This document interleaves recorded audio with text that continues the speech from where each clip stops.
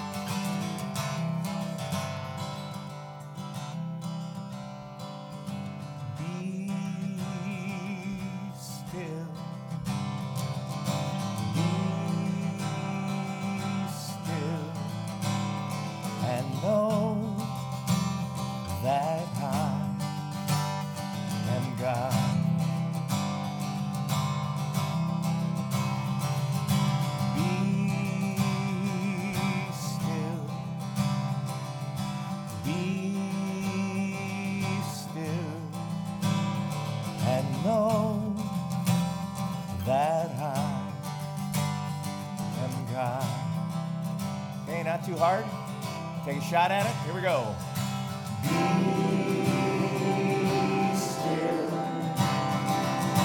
Be still. And know that I am God. Let's try that again. Here we go.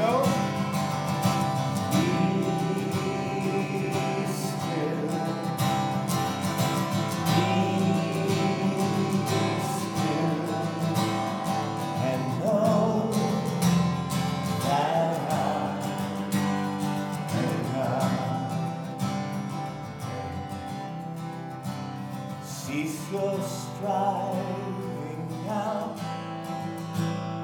lay your burdens down, hear his quiet call to rest. Grace and peace abound in this gentle sound. He's the Lord of tenderness. Be still. Be still. Be still. And know that I am God. One more time. Be still. Be still. And know that I am God. And know that I am God.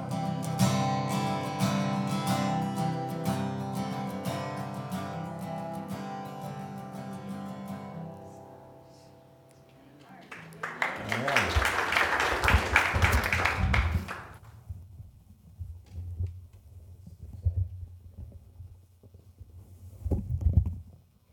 I really didn't need that anyway.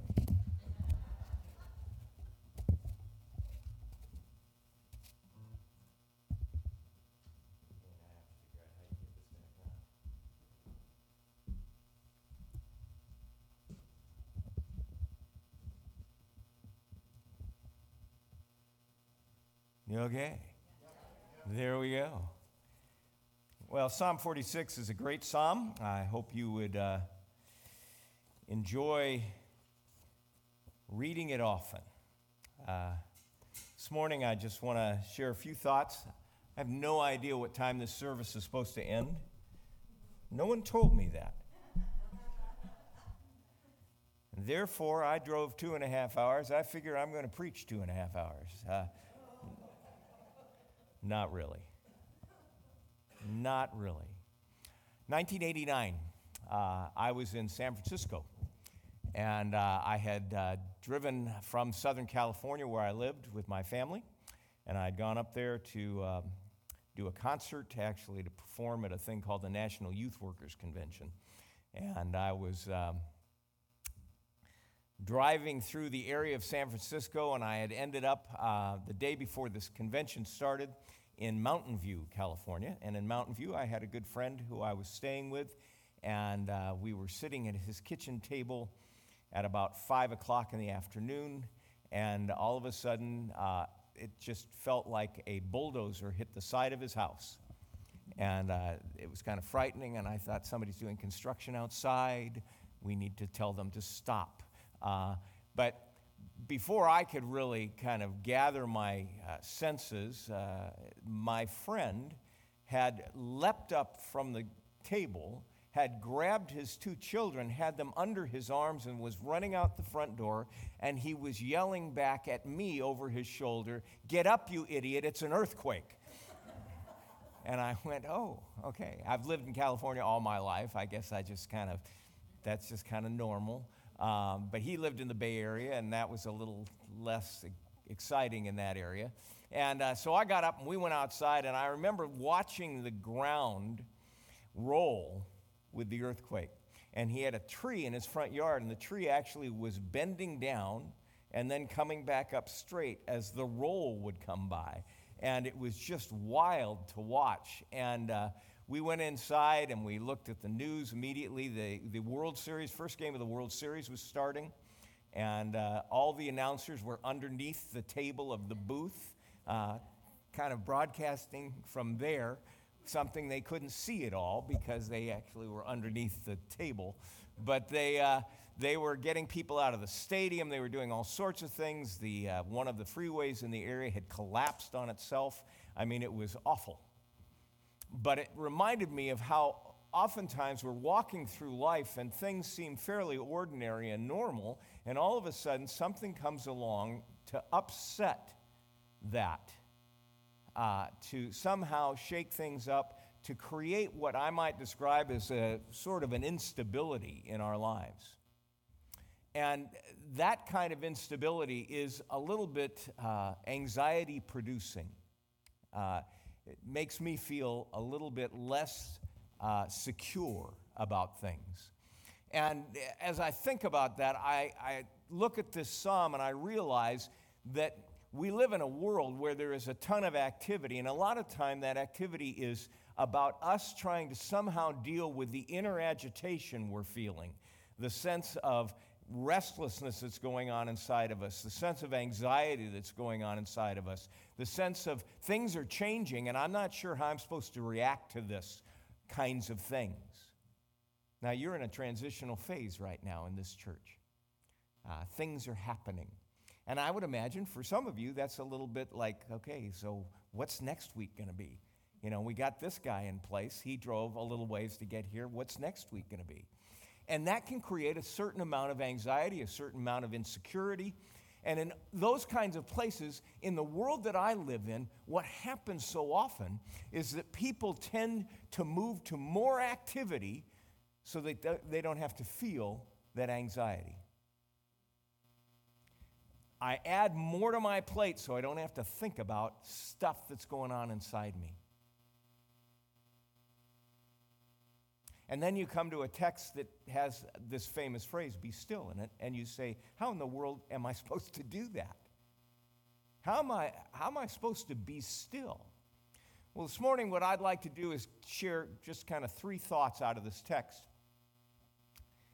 It'll end up being a lot more than 3 thoughts, I can tell you that right now. Wouldn't that be great if it was just 3 thoughts?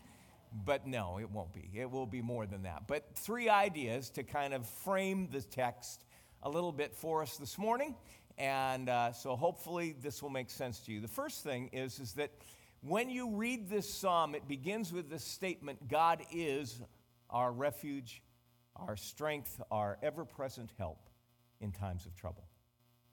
But it's that little phrase that begins, God is. And if I begin to forget that God is, the other influences in my life begin to crowd in, and especially the influence of fear begins to crowd into my life.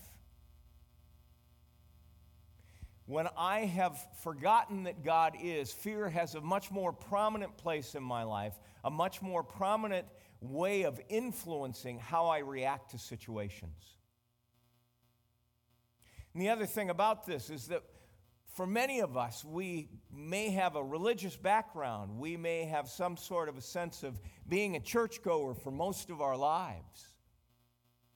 But it's very easy in the world that I live in to live as though God isn't more than God is. To live my life as though God just isn't. I realized one day when I was walking with my wife that it was really easy for me to get up in the morning and read my Bible, shut my Bible and put it away, and then go on with my day. I had this sense that, God, I've given you some time. I've given you your time. And now the rest of the time is mine. And I get to do with it as I please. Somewhere in that, I forgot that God is. God isn't just in my past. God isn't just in my future. God is in the now. He's in my present. So that wherever I am, whatever I'm doing, God is. The psalmist begins there, and I think it's a good place for us to begin, that God is. But there are three ways that we see this kind of be still idea come to fruition in our lives. The first one is this: to pay attention to the person of God, to his presence. So the person of God is described in three ways in this opening verse. He says God is a refuge. A refuge in the Hebrew is an idea of the shelter from the storm, okay? It's that insulating sense that we have when we're in a place that's kind of all surrounded and we're protected. The psalmist recognizes that God is his refuge. He's the one that brings the insulation to his life. It's not all the stuff he has. It's not the fact that he can have a great job or he has family or any of those things. It's the fact that God, in a sense, provides that shelter in the midst of the storm. I traveled to Nigeria a while back, and when I was in Nigeria, one of the interesting things, we were with these Nigerian pastors, and they said, look, we need to warn you about a few things. You need to be sure that you keep your eye on your luggage all the time. Don't let your luggage out of your sight. And don't just get into any cab that's driving by. Okay? And beware of the mosquito. And I'm like, really? And he said, because it carries every kind of disease imaginable. And so I'm thinking, there are a lot of things I need to be nervous about while I'm here. I came to have, this time of ministry in Nigeria, and really what I am is really anxious. What I realize is it's so easy in those places of anxiety to forget that God is our refuge. But the way that we get into the refuge is that we have to begin to do this very simple thing, and that's to admit that we are vulnerable. For some of us, we're great at putting up the wall, making people think that everything's okay, that life's a breeze, we've got it all under control. To say that God is my refuge means that I have to admit my own vulnerability.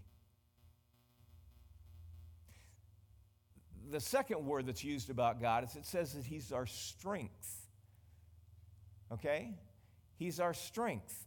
And that has that sense of all the way through the scriptures of being, a strong right arm. It has that sense of the mighty tower that's strong. And it's this sense of when you watch the Olympics and you see that guy get down there and he lifts that, weight over his head, and it's 5,000 pounds, and you're sitting there kind of going, I wouldn't want to be him for anything in the world, And you look at that and you say, those are the places I look at and I go, man, that's strength. That's strength. But strength is one of those things that it's easily me coming up and trying to share with you all my great capabilities and try to keep things under control with my strength. Most of my life, it's been tough to admit that I'm not strong. And as I get older, I realize there are things that I counted on that I could do when I was younger that I'm not quite as adept at now. My grandchildren remind me of this often. Okay? You can't do that? What's wrong with you? And I just want to say, I'm old. Come on. Get with the program. But in the world that I live in, weakness is not prized.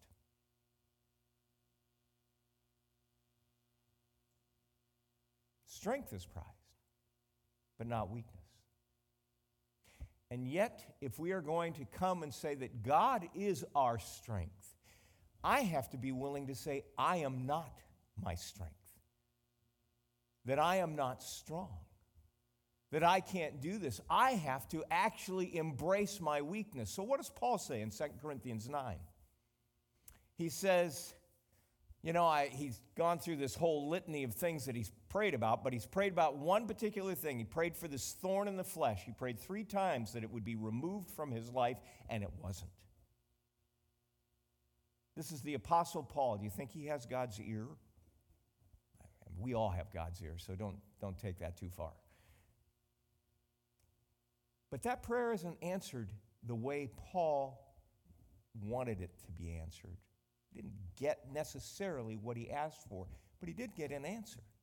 And the answer that God gives him is this: that my grace is sufficient for you, that my power, my strength is perfected in your weakness. Therefore, Paul says, I'll glory in my weakness, in my sufferings, in my persecutions, in these places where my body's not working the right way. I will glory in my weakness that the power of Christ might show through me, that his strength might be in me. If you're going to know the strength of God, the person of God who is strong, you're going to have to open up and say, I'm willing to admit that I'm weak. Not easy to do. In fact, for some of us, it needs to be a practice that we work at. Not just something we kind of wait for and say, oh, I hope I can say I'm weak this time, but we practice at it. We don't necessarily trust in our own capabilities, but we trust in the capable God who is strong for us. Third way that God is described is it's described as our help. Our help. And help is this idea of military assistance. It's like the army is coming. They're coming to save you in this moment. And man, oh man, I don't know about you, but there's a lot of occasions where I could use help. A lot of occasions where I need help. But it puts me in that place again. It puts me in that place where I have to admit something if I'm really going to, in a sense, get and appropriate that help from God. And the thing that I have to admit is that I'm helpless.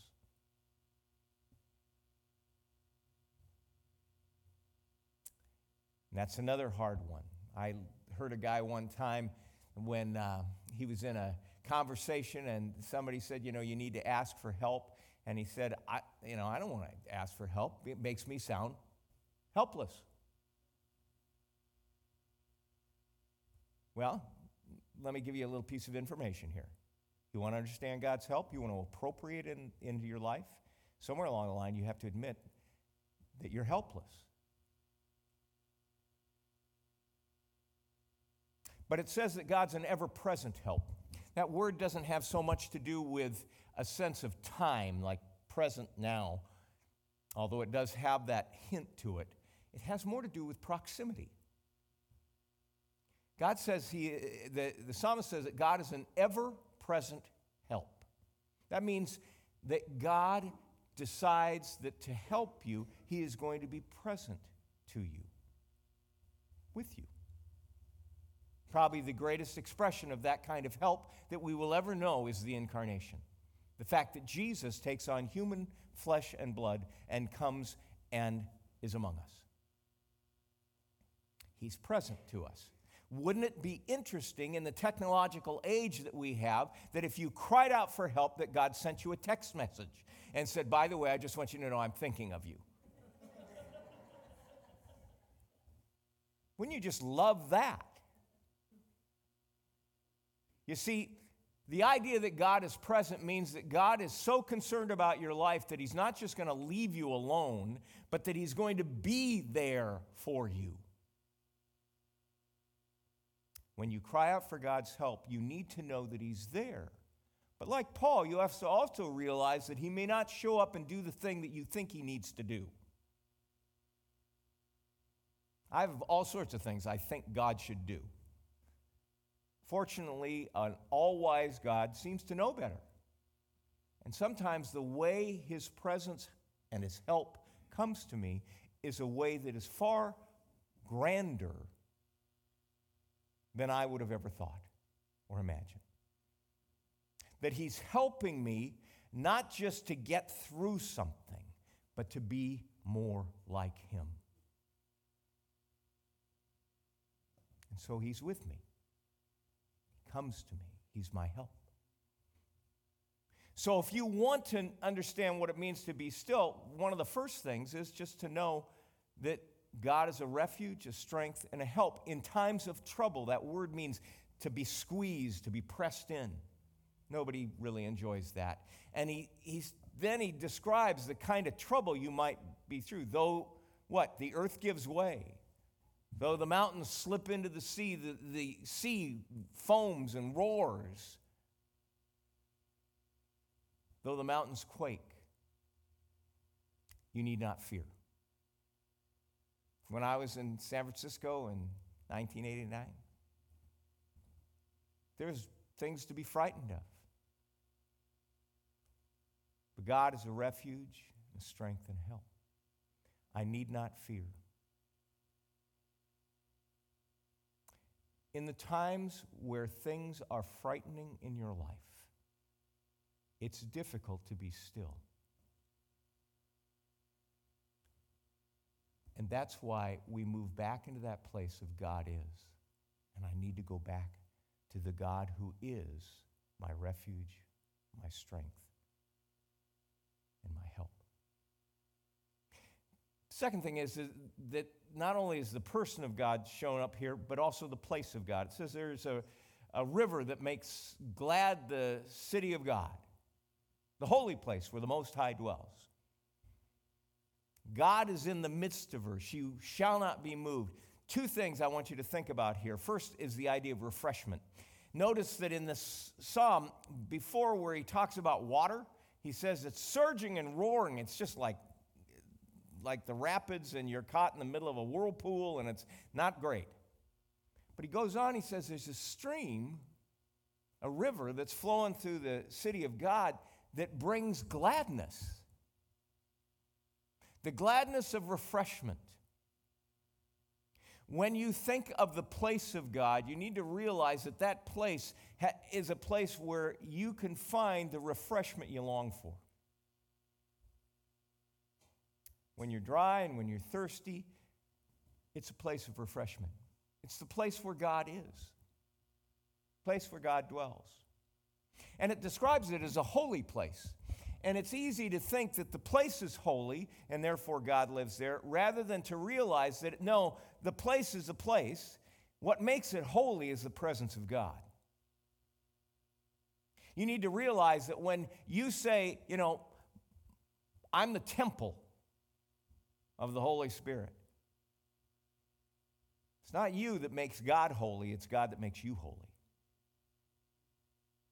And that where God dwells and chooses to dwell, that place becomes holy space.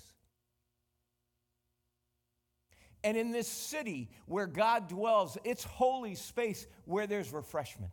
And you need to count on the refreshment that God longs to give to you. But not only that, there's also this sense of stability. He says, God is in the midst of her. She will not be moved. Won't be shaken. In some ways, it's as though we realize that God is the very bedrock of foundation that we need to whatever kind of place, whatever kind of life we're going to build. So when you think about your life, you get this great opportunity to begin to say, Lord, how do I move into your place? And the wonderful thing is that God has invited you into his space. Into his space to be with him. The whole of what we're leading up to in terms of Lent and Easter moves us to the place where God is providing the way in. The way into his presence. We're celebrating that. But for a lot of us, we don't enter in. Christianity can kind of be a one and done kind of a thing. I raised my hand in a service somewhere. I prayed a prayer, and it's done. When my wife committed her life to Christ, that was sort of the way it was for her. When somebody said, there's more to it, she was like, what? I just was kind of responding in that moment, and I figured that moment was past, and now I was going to go on with life. I had the fire insurance, and I was ready. Okay? But over life, you begin to realize that God has so much more for you to experience of his presence. He invites you into his city, into his place. So, if you're going to be still, one of the things is to come to terms with what it means to be in the place that God is. And to let his refreshment and his stability calm down some of those things inside that are going nuts. The third thing that the psalmist talks about is he talks about the preeminence of God. And he does it this way. He says, come and see the things that the works that God has done. Okay? Now, you've been invited. Come and see. Come and see the works God has done. What do you imagine when you hear that? What kinds of things do you think God is doing? Some of you might look and you say, I remember how he healed me. I remember, when the money was tight and he provided. We think of those things and we go, Lord, I'm so grateful for the things you do. The psalmist seems to go a different direction. Not that those things aren't true and don't happen. He says, come and see the works of the Lord, the desolations he's wrought on the earth. Okay? How many of you want to show up and watch things become desolate? Wow. But there is something there that I think we can miss at times, that in the places of desolation tend to be the places that we cry out to God the most. The places of the barren desert tend to be the places where we seek water more readily. And sometimes it's the place of desolation that begins to raise up in me those things that God would actually like to purify in my life.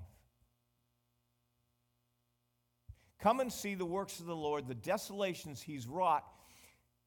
When you are faced with the places of desolation in your life, I just want to make an encouragement to you, and that's don't try to escape, but see what God might want to give to you there of himself.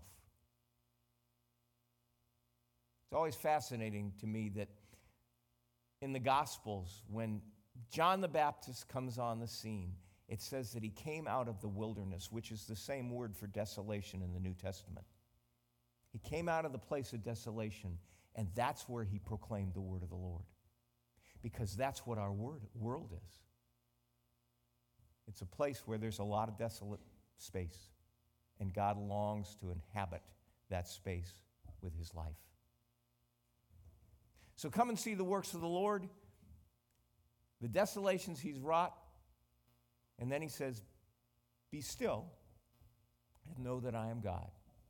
We have arrived. Be still and know that I am God. For many of us, the idea of being still is just a hard thing to wrap our minds around, to wrap our hearts around. So much of our lives, people have demanded of us that we be active, that we manage, and that we control. The word be still, that little phrase there, actually means to loosen your grip. When you think about your life, the high level of control and management that we tend to bring to it is about holding on tightly. So it's fascinating to me that the psalmist is saying the greatest strength you have may not be, that was good. In grip strength, I just went out of the camera lens that the guy's going, wait a minute, you're out of the frame. The greatest strength you have may not be in grip strength. It may be in the opening of your hands. And sometimes it's far easier to do this than it is to do this. And the psalmist says, be still, loosen your grip, and know that I am God. Know that I am God. I tend to want to grip things as though I am God. I tend to want to hold on and control and manage as though that was ever my role to play. When we think about the Sabbath, the same thing is going on. The word Sabbath means to cease, to stop. For many of us, that idea just is like, whoa, you're talking about something that I'm not sure can happen. Because if I stop, it won't get done. Any of you ever feel that way? If I stop, this isn't going to get done.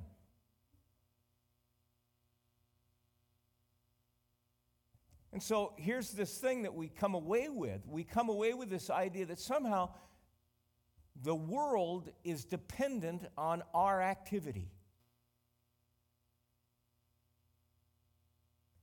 But that's the lie. The world has always been dependent on the activity of God. I don't keep the world spinning. And the fascinating thing is when I loosen my grip and let go, when I stop, when I'm still, guess what? The world still spins. It's still going. Because there is a God that understands and is the one whose activity truly counts. When I open my hands and I say, God, you're the one, I open a whole range of possibilities up for God to work in places that maybe I was controlling and so tightly holding on to that he couldn't even get in there. If you want to figure out what it means to be still, think about what it means to open your hands, to loosen your grip.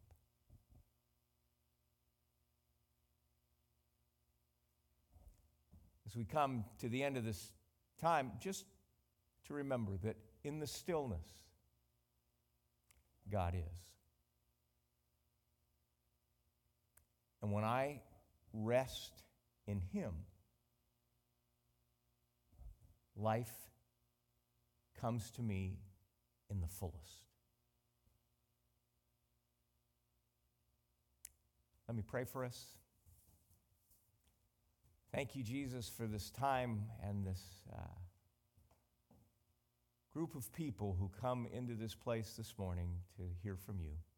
We pray that whatever that word that was from you this morning, that you had for them, that they would take away that word and that they would practice those things that you've called them to regarding that word. Thank you that you love us,